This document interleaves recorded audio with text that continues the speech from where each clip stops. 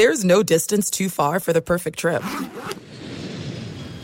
Hi, checking in for... Or the perfect table. Hey, where are you? Coming! And when you get access to Resi Priority Notify with your Amex Platinum card... Hey, this looks amazing. I'm so glad you made it. And travel benefits at fine hotels and resorts booked through Amex Travel, it's worth the trip. That's the powerful backing of American Express. Terms apply. Learn more at americanexpress.com/withAmex. From BBC Radio 4, Britain's biggest paranormal podcast is going on a road trip. I thought in that moment, oh my God, we've summoned something from this board. This is Uncanny USA. He says, somebody's in the house, and I screamed. Listen to Uncanny USA wherever you get your BBC podcasts, if you dare.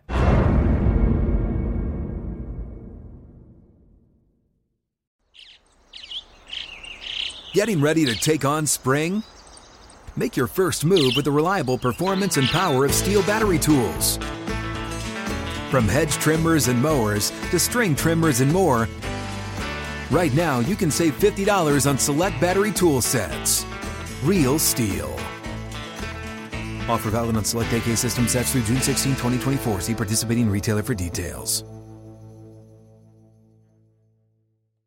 Open a limited-time 11-month certificate at Kemba Financial Credit Union. At 5.25% APY, it's more than triple the national average, plus it's a safe and secure way to grow your money. Visit your local branch or kemba.org/CD for details. Offer expires May 31st, 2024. APY equals annual percentage yield. Restrictions apply. $500 minimum and $250,000 maximum deposit. Advantage status required. Comparison based on bank rate average. Federally insured by NCUA.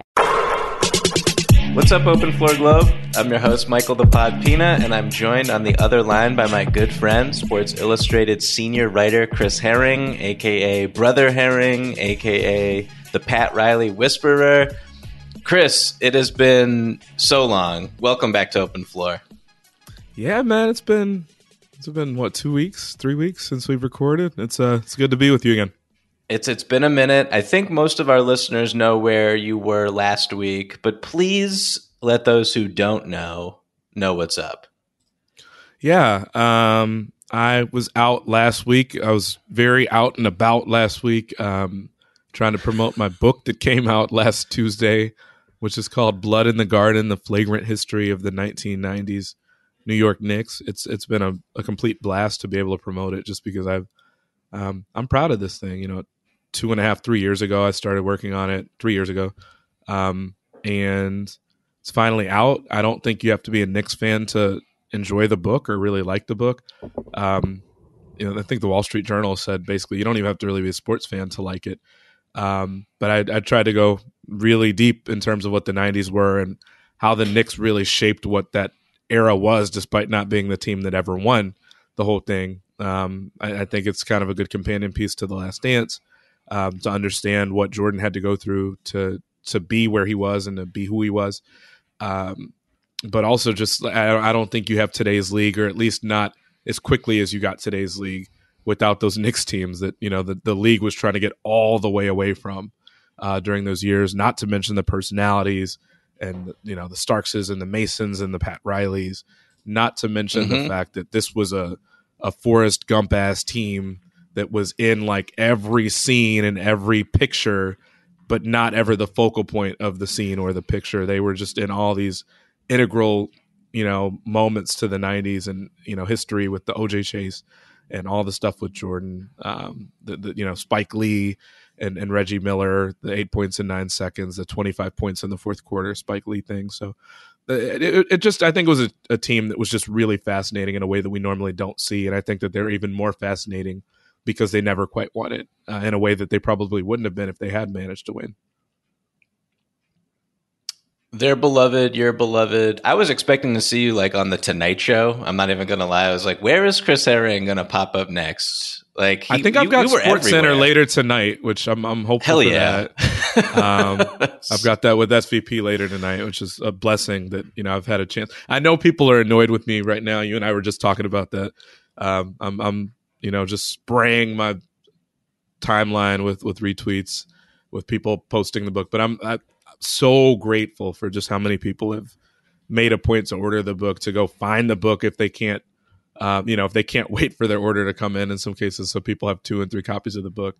I'm just grateful. And I actually had one day last week where I was just completely overwhelmed emotionally just by how many people, to see all the support kind of at one time with everybody getting the book at the same time was just like not something I was expecting. And I don't take that for granted at all. I'm just really grateful for people that have shown love and shown support for kind of a big moment for me in a way that I didn't necessarily expect it to be one.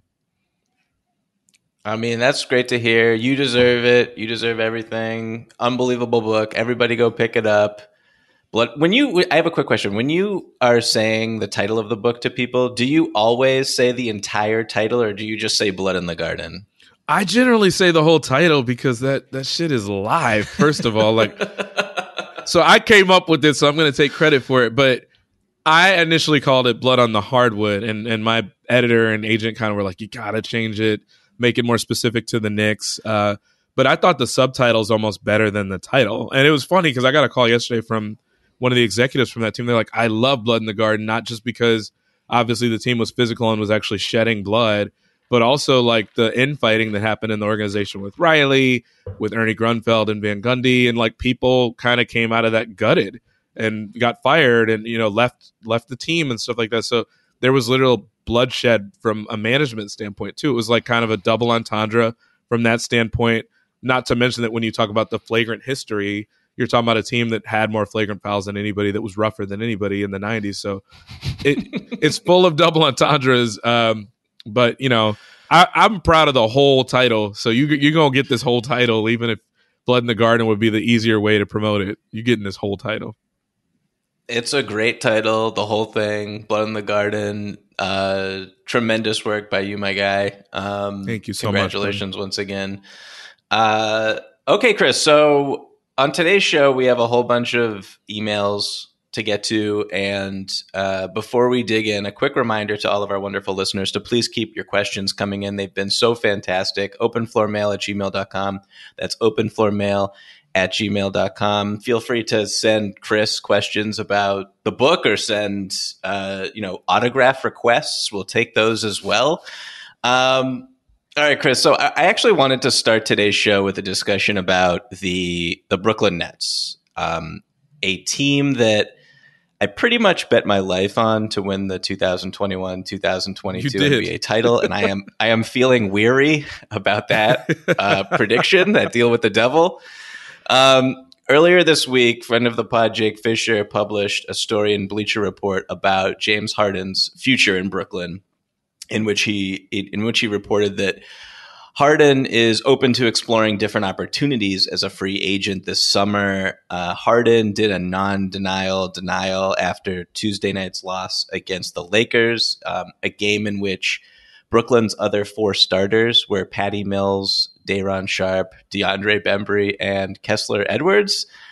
There are rumblings that some Nets are not happy with Steve Nash's rotations and his lineup decisions. And, despite this team being really close to first place somehow, it's starting to feel just like misaligned or cursed, or I don't know what the right word is, but you throw in Kyrie's vaccination status, you throw in Kevin Durant's sprained knee, Joe Harris's ankle rehab that is just not going well, and it just feels very muddy. And we'll go deep into these specifics in a moment. But big picture, Chris, just how are you feeling about the Nets right now?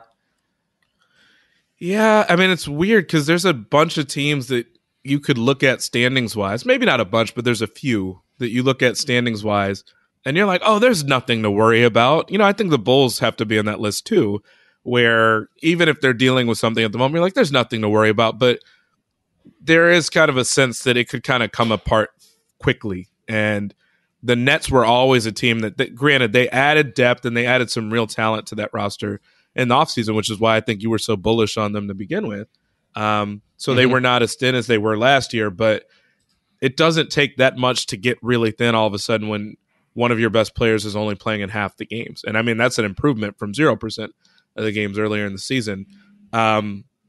Joe Harris was a big part of what they do. Kevin Durant, is a top 2-3 player in the league at worst. So having those guys out for extended time, and then to have questions swirling around the one guy that, to this point had been solidifying because he did not have a good start to a season in Harden. But to now have new questions about that, it's like, dog, do y'all have anything that's not like falling apart or like weird at the moment? And I don't know that the answer is yes. It feels kind of like the answer is no. So it's hard to feel real good about it. But then you look at the standings and you're like, they're not going away. They're going to be there. They're probably a team that isn't that concerned about seeding. Hell, like they might be better off given the Kyrie situation if they're not the 1 seed anyway.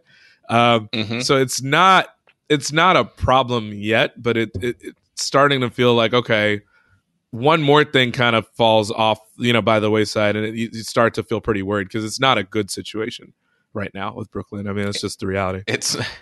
It's not a good situation. It's an interesting one in a bad way for them. And I'm curious, Chris, like if you were Sean Marks, like I'm sure he definitely is aware, wasn't blindsided, I would imagine, by the reports. The report that came out that Fisher reported with Harden the other day, earlier this week. I was hearing rumors about Harden not being happy for a while. I'm sure you were hearing similar things. But if you were Sean Marks, just like, how are you feeling right now, knowing that, you traded so much to get this guy, you sign Durant and Irving a couple off seasons ago, and it was this massive coup for the organization. And this time last year, it just felt like a brewing like super team dynasty, this like colossus.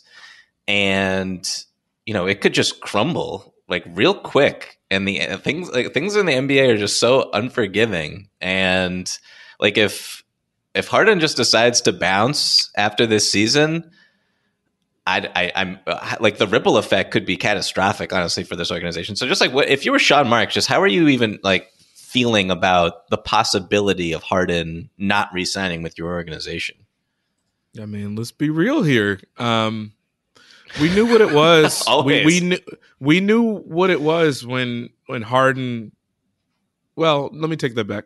When KD and Irving joined Brooklyn, because they did it kind of as a package deal. We saw them kikiing in the tunnel a couple years ago at the All-Star game, and then got the angry denials like, can't two friends just be friends without y'all making something out of it? And then they joined the same team, after they've been rumored to want to go to the Knicks, they go to the other team in town.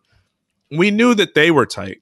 So it's one thing for KD to potentially have tolerance for the stuff that Irving has kind of done. This, let me not even beat around the bush. Not stuff. The vaccination issue. It's one thing if KD says he's not going to badmouth that and not going to take issue with it because Kyrie's his boy.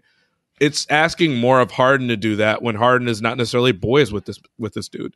When they have more work to do because this is someone that, for whatever his reasons are, if you want to call him an anti-vaxxer, if you want to say that it's, power to the people because, he's looking out for the everyman, I don't give a damn what you're saying. Like I said, when I wrote a column about Kyrie much earlier in the season, okay, you can boil this down to whatever you want to, but it also does come down to his team and the fact that his team is a contending team that is without a top 15, 20 player in this league because Kyrie is choosing not to be vaccinated. So ultimately that puts more wear and tear on Harden. It puts more wear and tear on KD. It puts more pressure on those guys to perform. And, even now, Kyrie at best is playing half the games. So I don't blame Harden if that's kind of his feeling because he didn't necessarily sign there because he was such close friends with those guys. He signed there, or not signed there. He wanted to be traded there because it was the best chance to win a title. Maybe he has a relationship with KD. Maybe. It wasn't about Kyrie and his friendship with Kyrie, I don't think. So I don't blame him for feeling that way. And if you're Sean Marks, I don't really know what the answer is. Like, part of me feels like you just have to go for it and try to win this title and hope that kind of solidifies whatever feeling Harden is having. I mean, the thing that Jake had in his story is that it doesn't mean that Harden's out. It means that like it's not a slam dunk for him to come back. I think he's still going to consider Brooklyn at the end of the day. It's going to be hard for him to find a situation that's more competitive than the one that he's in, but he might just be tired of dealing with the BS, quite frankly. Like it's a weird situation that, frankly, if the virus doesn't go away and the mandates don't change with it, that, you know, this could be something that happens next season too. Like, who wants to sign up for that? So, and Harden's going to have options. He's never fundamentally been just a free agent that I know of. Maybe he has, but it seems like he's always been locked into place with the situation. So, like, I don't blame dude for wanting to test his options. And, like, to some extent, Kyrie has had a couple scenarios in a row now. I mean, dating back to the end of his time with Cleveland, Boston, where he says, you know, if you'll have me, I'm here for the rest of my life. And then, you know, two months later with the SpongeBob meme. Like, what are you supposed to say? Like, it looks bad at a certain point, and I think there is a larger conversation to be had about Kyrie, and like, if we want to call it kind of a flimsiness to what he does or what he says, there is that here, and I don't blame Harden for potentially not wanting to be part of that. So, of course, you have to consider everything, but sorry. What I was going to say, I don't think they're going to trade Harden unless was requesting a trade away from a team that was in first place that had a good chance to win a title, which is what he did when he was with Cleveland. So I want to get into Kyrie in a second, and I have a couple questions about his situation with the team going forward. But the other team that Harden, you know, you said it would be tough for Harden to leave because finding another competitive situation is difficult. There's obviously the Sixers, and they are very good, despite not having Ben Simmons this season. They're third in net rating in January. Joel Embiid, still not, in my opinion, on Jokic's level, but Jokic is like one of the greatest players like ever, it looks like. So that's not an insult at all. But Embiid is incredible. Like the stretch that Embiid is on right now is just he's playing the best basketball of his career. He's an absolute monster. If Jokic didn't exist, Embiid would probably be, I don't know if he's a runaway, but he would be the favorite, I think, odds-on favorite. There's a few other candidates, but like Giannis, but Embiid probably would win his first MVP this season, I think. I think he was my pick before the season, too. Was he? I can't remember anymore. Just take credit. Take credit, man. Yeah, sure. He was your pick. If I'm lying, somebody's going to pull receipts and be like, old takes exposed or something. I don't want that smoke. Chris, my pick was Trae Young. So I, just say you picked Embiid and you're good. You're golden. You're a lot smarter than I am. Okay, so like, I guess like I'm just going to ask you: do you think Harden is going to be on the Nets next season, or do you think Harden is going to be on the Sixers next season? Because there's like all these connections, obviously, that have been talked about ad nauseum with Harden and Philadelphia, Daryl Morey, Tad Brown, Michael Rubin. He has a relationship with the minority owner for the Sixers, and you would think that if you're Harden, you look around and you're like, I trust Morey. I've had a lot of success with Morey. I was empowered like no other in Houston. I could do whatever I wanted. I don't know if he can still do whatever he wants in Brooklyn. But it seems like that situation, plus, you know, playing with Embiid is just a little bit different than playing with Kyrie and with KD in the style that Harden likes to play. And so do you think he will be in Philadelphia next season, or do you think he will be ultimately still in Brooklyn? I kind of still think he'll be in Brooklyn, but I'm also kind of one of those, I have to see it to believe it, that it's happening with regards to the trade stuff. I know the conversations are there. I know I trust fully that it's something that Harden's considering, given that he kind of gave the non-answer, but maybe I just have to see him, similar to me having to see him in a Brooklyn uniform before he left Houston. You know, just for some reason, it's like that's a big hurdle for me to get over. Also, man, and look, like obviously, if Harden really wants out and makes that known, then you know he'll find a way to get somewhere else.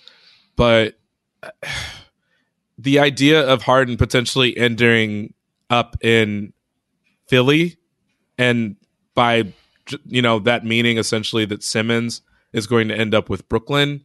So my fundamental question about all of it is so if you're trading Harden there to Philly, I guess it means that Simmons is coming to the Nets, which he fits fundamentally next to guys like Kyrie and KD. But part of me thinks if Kyrie is there, and you always imagine something's going to come up with him, and then Simmons just kind of has had the year he's had with the Sixers, it's a lot of stuff to have in your locker room. I mean, obviously Simmons is fundamentally different than Kyrie, but it's still kind of if something goes wrong or if they have a bad playoff flame out and Simmons is a big part of that, I do kind of start to wonder if you've got a lot of stuff on KD's shoulders just from kind of the personalities he has in that locker room. I don't know. On court wise, it fits because it makes their defense better. It gives them better passing in their offense, or maybe not better because Harden's a great passer. But I could be convinced of it working. But I just wonder that on some level, you've definitely got some egos and some stuff going on in that locker room that are just kind of weird, maybe beyond what you already have. Quite frankly, it would be odd, and I do think the Nets could still win the title. I also think that the Nets would be potentially building and helping create a really good team in Philadelphia that could beat them in a playoff series, and that would be problematic. So, for this to all happen, I think the Nets would have to – there's a lot of different permutations here that we don't need to get into, but the Nets would probably have to agree to a sign-and-trade with Harden, and it just gets really complicated. But I want to talk real quick about Kyrie, because his situation is, I think, more immediate in terms of being a dilemma for the Nets. He's come back, obviously. He came back a few weeks ago against the Pacers, only playing on the road. He's only played 7 games, I think. And he's looked terrific. He just looks, he's finishing at the basket. He just looks like there was no time off at all with him. I know. His numbers are ridiculous. And it has me wondering, if you're the Nets, so Kyrie's contract situation is essentially that he has a $36.9 million player option for next season. And obviously he can opt out of that and enter free agency, sign wherever he wants, or he could opt in which case you're paying this guy $37 million to look. I don't know what the situation is going to be with the vaccine mandate. I don't think it's going anywhere for the foreseeable future in New York City. So I have no idea what the appetite would be if the Nets do not win the title this year to bring Kyrie back or have the chance of paying Kyrie to play 50% of the season. I don't, especially if things go real bad in the playoffs because of his refusal to take the vaccine.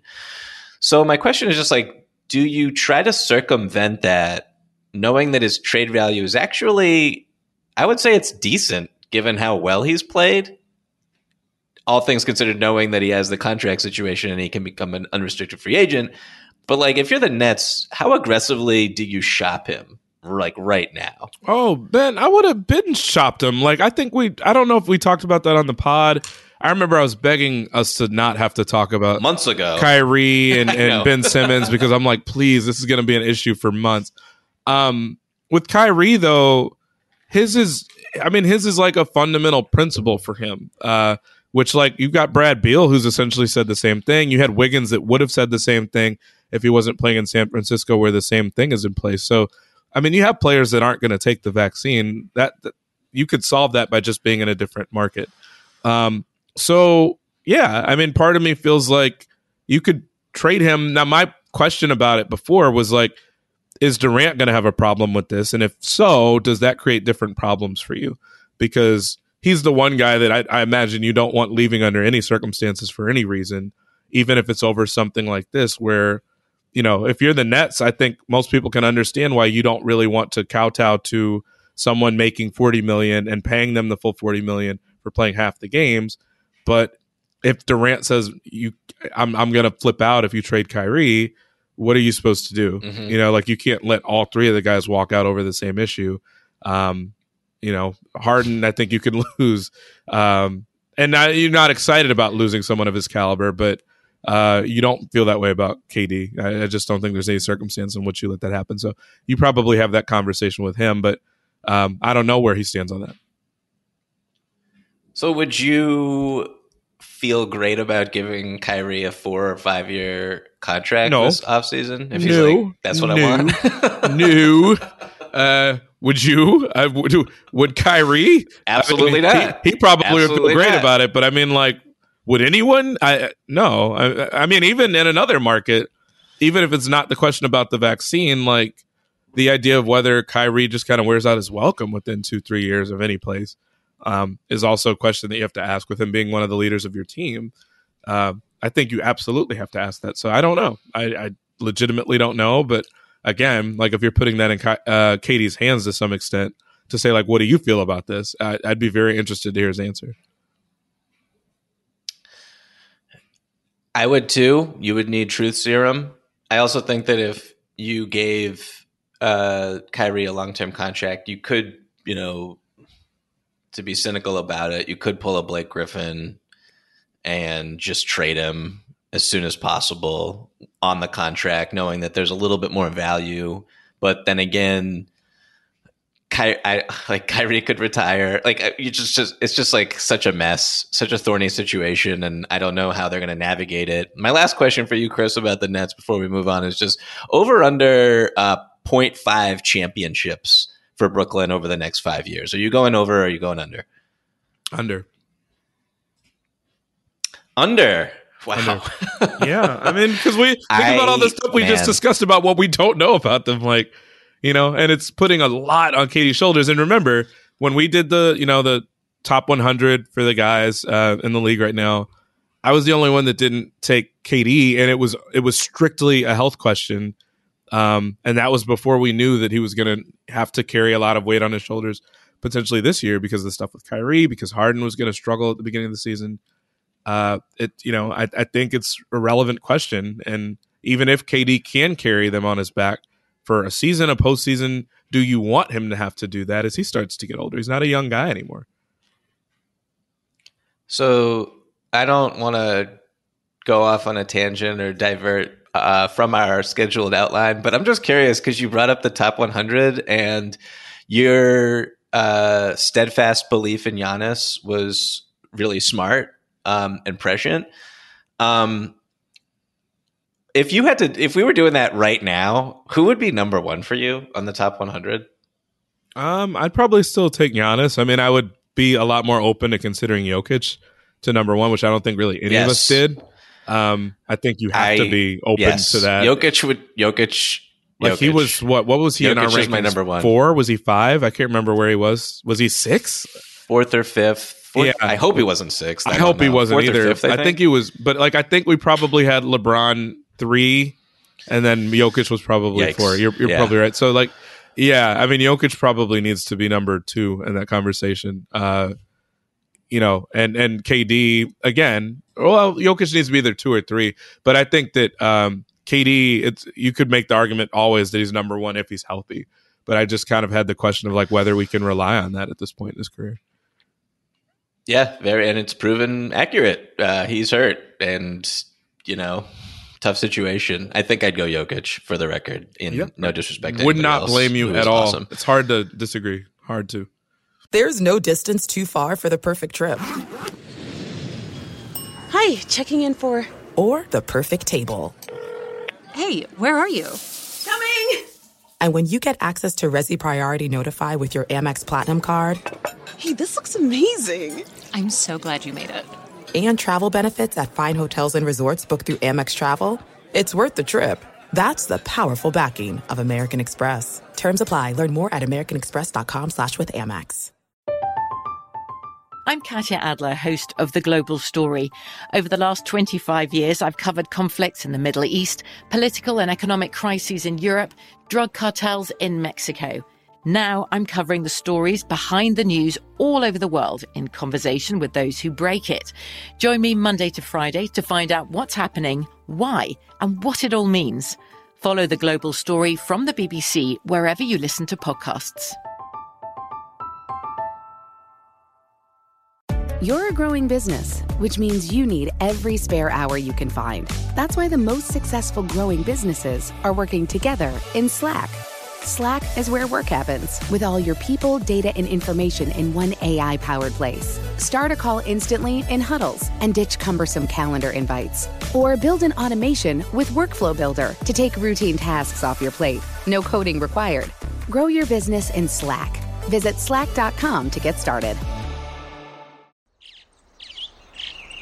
Getting ready to take on spring?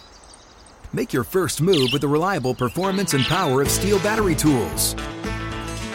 From hedge trimmers and mowers to string trimmers and more, right now you can save $50 on select battery tool sets.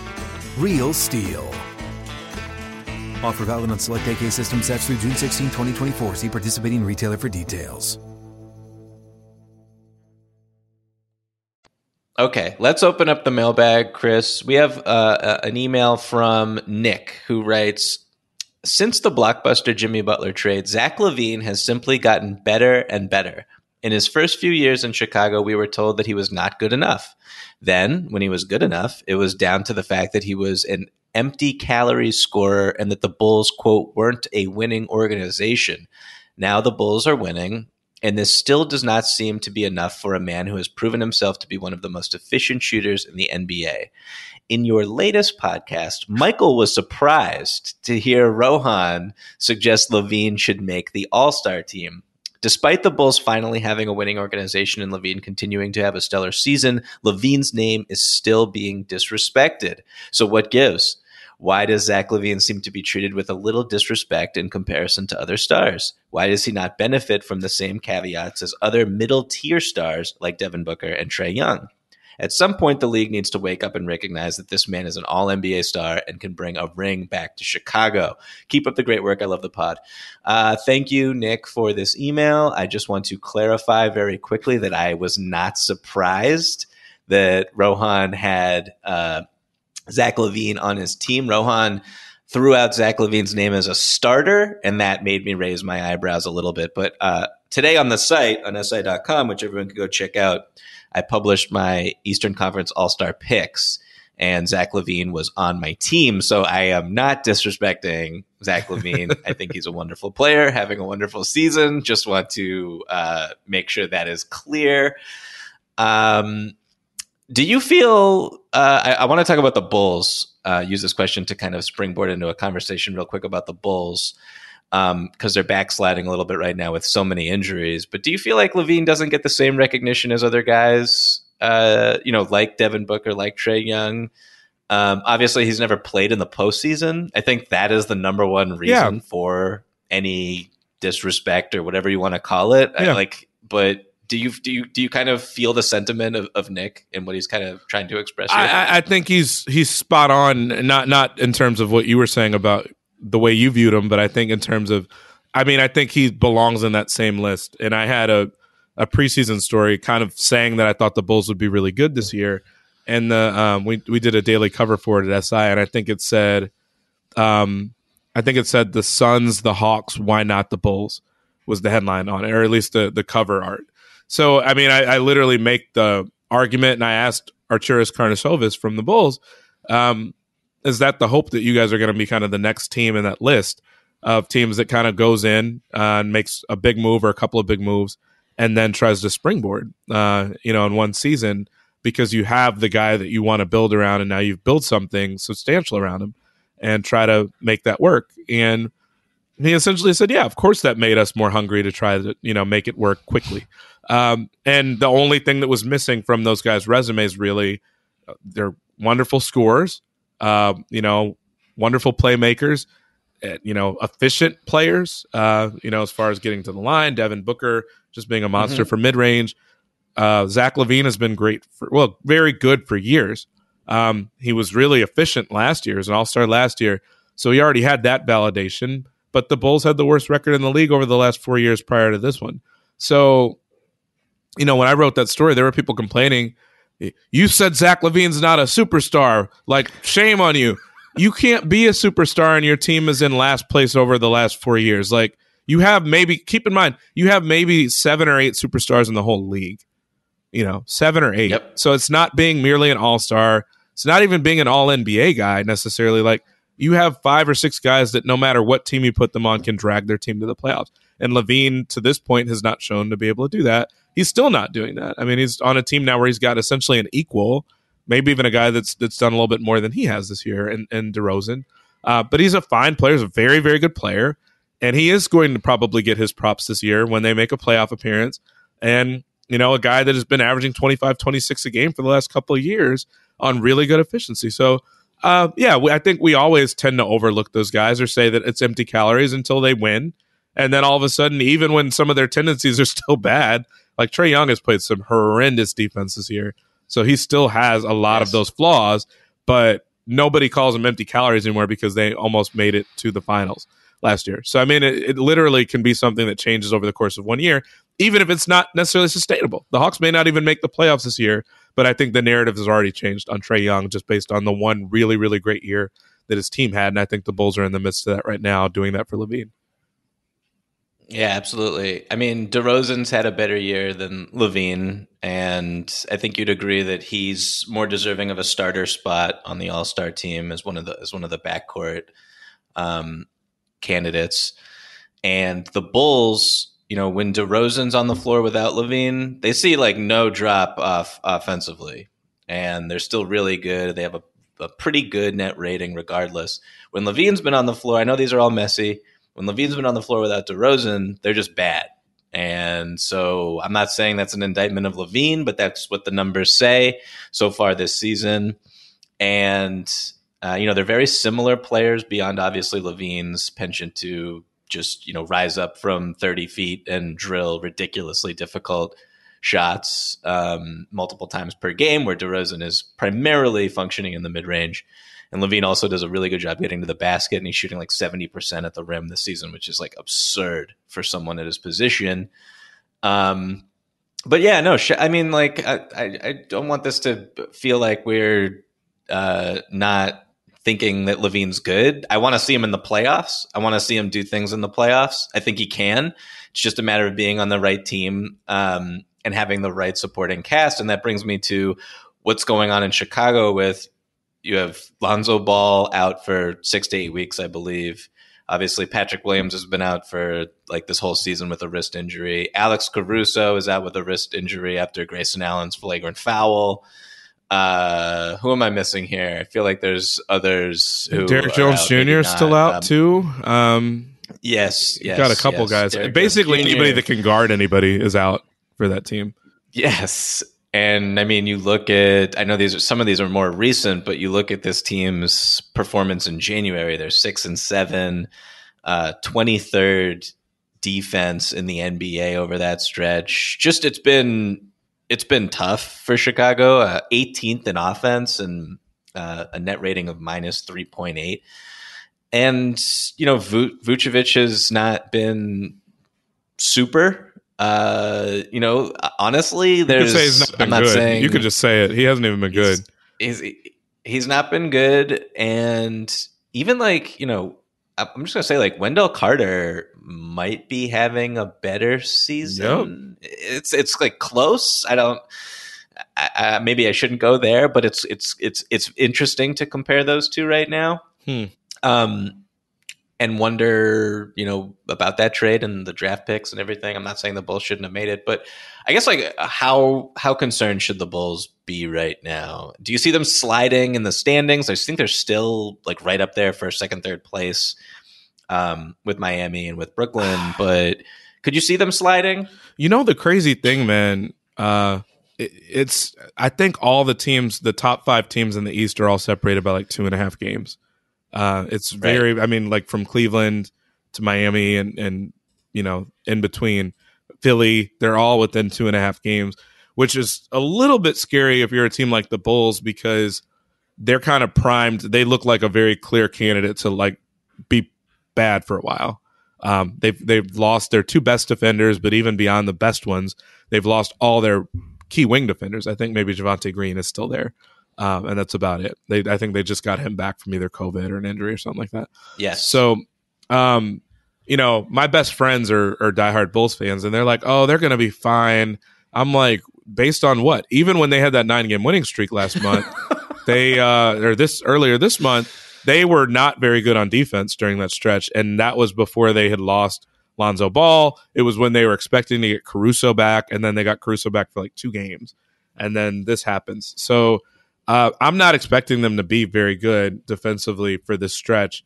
Will they fall out of the playoff race? No. Do I expect them to be good with it just being LaVine and DeRozan, and you're hoping that Vooch can find a stroke at some point? I don't like the idea of this team just trying to outscore teams for the next month and a half, 2 months. I just don't. I'm sure they'll still make the playoffs. I don't know what seed they'll be, and I do think it kind of matters for a team like this that hasn't been in the playoffs before. You just mentioned LaVine. We don't really know how he's going to adjust and react to that. You've still got young guys on this team who haven't been there. So I'm curious. They clearly needed, and now it's interesting because before I would have said you have to go all in because you're a 1 seed midway through the season. Now I don't know how I feel about that as far as how much do you give up to try to make a jump. Before I would have said go all out to get like a Harrison Barnes or, it seems like Jeremy Grant is being very targeted about where he wants to be sent, but go all out for those guys. If you have to trade Patrick Williams to do it, you have to kind of swallow hard and do it, is the way I felt before. Now I don't know that. Like if you're squeaking into the playoffs, I don't know that I feel that way. If you're making it as like a top 2 seed, I think you have to do that because you might not ever have a better shot than now. But the challenge is I don't know that getting somebody like a Jeremy Grant or a Harrison Barnes, like it doesn't make them a favorite over any of the teams that are right there at the top. Like I would still take Milwaukee. If Brooklyn's healthy and they've got 2.5 guys, meaning, Kyrie is playing on the road, I would take Brooklyn. And really with the Heat and how shorthanded they've been this year and how good they've looked, I would take them. So that's the difficult thing is like you could make a trade. You probably should make a trade just because you never know when you'll get this opportunity again. But I don't know who it makes them a favorite over, even if they do swing a trade like that. And I don't think they have the firepower to go out and get someone more high level than that either. I guess they just have to clone Ayo Dosunmu, who's like, I love him so much. I can't believe that he was a 2nd-round pick. It befuddles me. I don't watch college basketball really, but I'm just like, how did every team in the league plus it's like first team All-American, I think, multiple too. times. Was a star scorer He's there. Incredible. Like he's done all the stuff that he wasn't able to do at the college level. He's just been like a beast defensively. He's high energy. He's perfect for that team. And I love that he plays with a ton of high energy, seemingly because he knows that's his way to stay on the floor. Like they don't really need him to score a whole lot with who they've got on this team. I love it. I love the way he plays.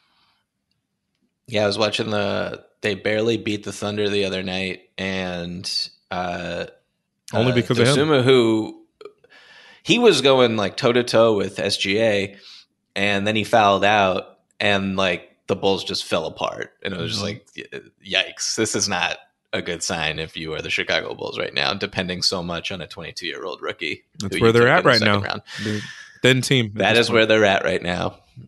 Okay, let's move on to this really interesting email from Dan, who writes, is there a trade construction for the Nuggets and the Celtics to swap Jamal Murray and Michael Porter Jr., plus maybe some picks, for Jaylen Brown and Marcus Smart? The Nuggets have an MVP and should be in win-now mode. Brown and Smart seem to be a clean fit in Denver. The Celtics, on the other hand, are not contenders and can wait for Murray and MPJ to get healthy. They desperately need a guard/player who can create for his teammates, and Jamal is definitely an upgrade in playmaking for them. What do you think?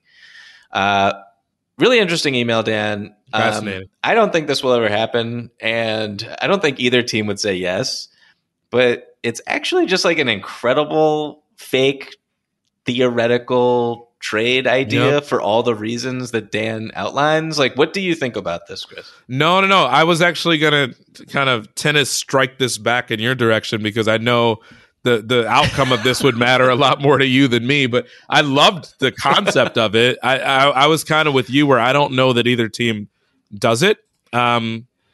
Right. I think Denver probably just believes in their ability to rehab those guys and bring them back. And, it's not to say you ever want to waste a year of someone's run, but what can you really do? Like, those are your guys. You definitely trust in Jamal Murray. You've seen that concept play out and work already. I don't know that you want to replace that and get someone that's not a guard, really. I mean, obviously Jaylen Brown can play their wing position, but like, you've got a point guard already, and now you're kind of just replacing that. Marcus Smart would be great to have, but I don't know. I don't know that I'm doing that if I'm Denver. And if I'm Boston, I don't know that you're ruling yourself out so much as a contender and saying, well, let's just do something else here. Unless you're just really ready to move on from Jaylen, I don't know that you do that trade either, because you don't know that, like, Michael Porter's back could always be a problem. It's a little bit early to say that, but that was a concern and why he dropped in the draft boards before. So now that he's actually having real problems with it, I don't know that you can just automatically assume that these guys are going to be healthy for the rest of their careers. Yeah, I mean, Michael Porter's back is for sure a red flag. His contract, which is humongous, I would not want any part of that if I was, any other team in the league. Not saying he can't come back and be terrific. It's just fascinating because the fits are pretty clean. Mm-hmm. Like, I think anyone can play with Jokic. So you just imagining Jaylen Brown and Marcus Smart with like Aaron Gordon and Jokic and Will Barton, like that's a lineup right there that I don't know who's messing with that lineup. That is ridiculous in the playoffs, especially in that type of environment. But you go to the Celtics and then it's basically, we're just going to punt on this year. We're going to hope that Jamal Murray is really good and back to what he used to be.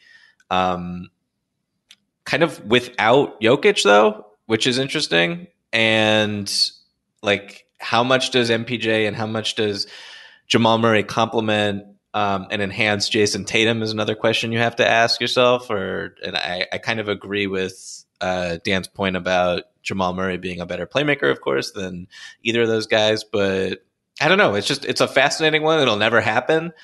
But it's really interesting to think about. So I just wanted to read that email from Dan. I love Thank you so much for writing that one in. There are some things that are too good to keep a secret.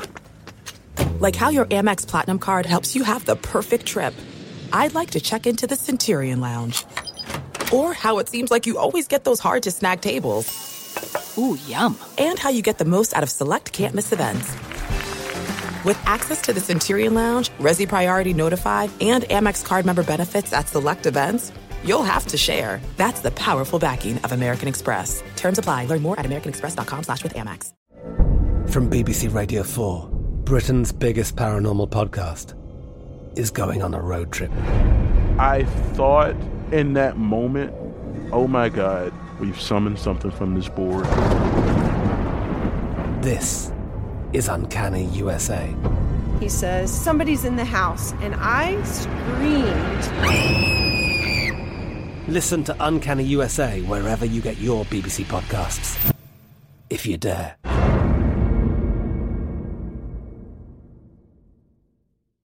You're a growing business, which means you need every spare hour you can find. That's why the most successful growing businesses are working together in Slack. Slack is where work happens, with all your people, data, and information in one AI-powered place. Start a call instantly in huddles and ditch cumbersome calendar invites. Or build an automation with Workflow Builder to take routine tasks off your plate. No coding required. Grow your business in Slack. Visit slack.com to get started. Getting ready to take on spring? Make your first move with the reliable performance and power of Steel battery tools.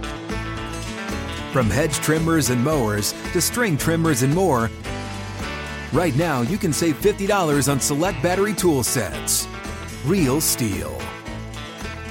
Offer valid on select AK system sets through June 16, 2024. See participating retailer for details.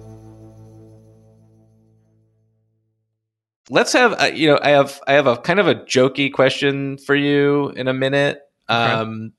and Chris, but I have a last email that I want to get to, and it comes in from Stavros, who writes, "Let's play start, bench, cut. You're starting a franchise from scratch, and you need someone to anchor your defense. Your options are Draymond Green, Hakeem Olajuwon, Giannis Antetokounmpo, and Tim Duncan. Good Lord. There is no wrong answer here for anything. Thank goodness. Got to be clear there. Good Lord. Do you want to give your start bench cut? Not really, first, but I should will. I mean, that's an extremely difficult question. And I don't even feel good about the rankings that I've got. So I'll start Hakeem. My guy on the bench will be Draymond. And I'm going to like really just grit and like grimace and cut Giannis. And then I'm going to cut Tim Duncan. But what on earth? That is such a hard question. So I'm starting Tim Duncan. Wow. I'm benching Timmy D, baby. Just the defensive anchor for. I mean, look at those defensive ratings for those Spurs teams. I mean, some of the best in history, right? I know. And I do think that in today's game, he'd be okay. I don't, you're not switching everything, but he'd be perfectly fine and an incredible rim protector, incredible defender. Who was your first guy off the bench? So I like him. I got Hakeem coming off the bench. Okay. And I actually was watching. I wanted to watch some footage, some highlights, some defensive highlights of him before I made that decision because Draymond and Giannis are obviously so fresh in my mind. And yeah, I mean, what do you got to say about Hakeem? So much of his defensive strengths were post defense as a player, and that's kind of a little bit irrelevant now. But he was nimble as hell, though. Athletically, man. He'd be fine in today's game. He killed any chance the Knicks had of winning a championship in Game 6. Obviously, I know that era now. Look at the play that he blocks John Starks in the last play of the game. How far he travels to block the shot and essentially get a fingernail on the shot. But he just knew he had the instincts to just leave Patrick Ewing alone in the middle of the lane to go chase Starks because he knew Vernon Maxwell wasn't going to get there. And I mean, he has to race 15, 20 feet over. It makes no sense how far he travels and still gets a fingernail on the block on the ball. And it changes the trajectory of the game, the shot, the series. They win the series. That dude was a beast. And he was a 2-time Defensive Player of the Year in a year where he won MVP. He's one of, I think, 3 guys to do that, 4. Maybe with Giannis now. Michael, him, Giannis. I think it's just the 3 of them, maybe. I think it's just the 3, yeah. Because Embiid, I remember Embiid saying he wanted to do it and join Hakeem and MJ. Okay, Chris, so I want to end today's show now with a question that has little to do with basketball, depending on what your answer is, I guess. But I know you did an event that we actually posted on our feed, the Open Floor feed, with a book event with Spike Lee, acclaimed director, Oscar winner, icon, one of my favorite people in entertainment, period. And I have a quick question for you. Just what is your favorite Spike Lee movie? That's a harder question than the one about the Nuggets and the Celtics in that trade. So my favorite one to watch, just like that I'm completely transfixed by when I have it on my screen, is Malcolm X. But the best one that I would just have to give total props to and say, like, it might be a flawless movie is Do the Right Thing. These are correct answers. Congratulations. You passed. Yeah. I'm giving you one more, too, just because I don't care. I'm giving you 3. The one that doesn't get talked about enough for how effing good it is 25th Hour. It's an incredible movie. That's a very good such movie. a good movie. And it's like the ending of it stays with me to this day. Like I can picture it in my head and hear the lines in my head. It's just such a brilliant movie. I love it. But anyway, what would yours be? What would your movie be, or if you've got a list like me? I mean, I go where you go here with like Malcolm X is his most impressive movie, I think, and Do the Right Thing is his best movie. I would say that's how I would go with it. I mean, he'll be remembered for Do the Right Thing above all else when he's long gone. That's just like that movie holds up so effing well for how long ago that was made. Yeah. It's scary how like relevant it is today. It's perfect. The first rated R movie I ever snuck into was He Got Game. So that holds a special place in my heart. That recruitment scene, my God, your virgin ears and eyes. But yeah, I wanted to bring it back to you basically becoming Spike Lee's best friend over, the past few weeks, and how insanely jealous I am of that, and called you Brother Herring at the top because I basically dropped my phone in a cup of water when I was scrolling through Instagram and saw Spike Lee, his post, just I was like, wait a minute. You had a Usual Suspects moment when you saw Spike Lee post. I was like, what is my copy of my book? My brain just got so frazzled. Kaiser Soze? Yeah, exactly. I was like, what is going on right now? Yeah. Is he talking about the same Chris Herring? Like, is there another one? This is incredible. I can't even imagine how that was for you. Let alone to sit in the same room across from him and have a conversation for an hour. Like, incredible stuff. So... Yeah, no, he took me to a Knicks game, sat courtside with him. I know just like I don't know if you, incredible. I was commenting in our text thread that I know that you mute, which I've muted as well because I don't like Rohan anymore. Just kidding. But it gets to be a bit much. I look up and I've got 63 text messages when I normally have like one or two, and I'm like, okay, it's like my bat signal to the fact to like avoid this group chat at all costs, basically. Yes, exactly. And I was like, is that Chris Herring or is that Dame Dash? I swear to God, I thought it was Dame Dash. And I was like, incredible stuff. But it was Chris Herring, Brother Herring. Man. Okay, yeah. So I think that's a wonderful... That is still really crazy to me. It is very crazy. I think that's a wonderful place for us to end today's show. Chris, thank you so much. Thank you so much to our listeners. Thank you so much to Shelby, our wonderful producer. Everyone, please keep the emails coming. They've been so tremendous. openfloormail@gmail.com. That's openfloormail@gmail.com. Everyone, please stay safe. Everyone, please buy Chris's book. Everyone, please continue to enjoy the NBA season. Whoa.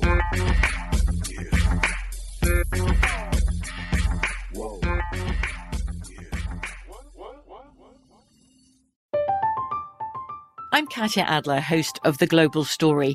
Over the last 25 years, I've covered conflicts in the Middle East, political and economic crises in Europe, drug cartels in Mexico. Now I'm covering the stories behind the news all over the world in conversation with those who break it. Join me Monday to Friday to find out what's happening, why, and what it all means. Follow The Global Story from the BBC wherever you listen to podcasts.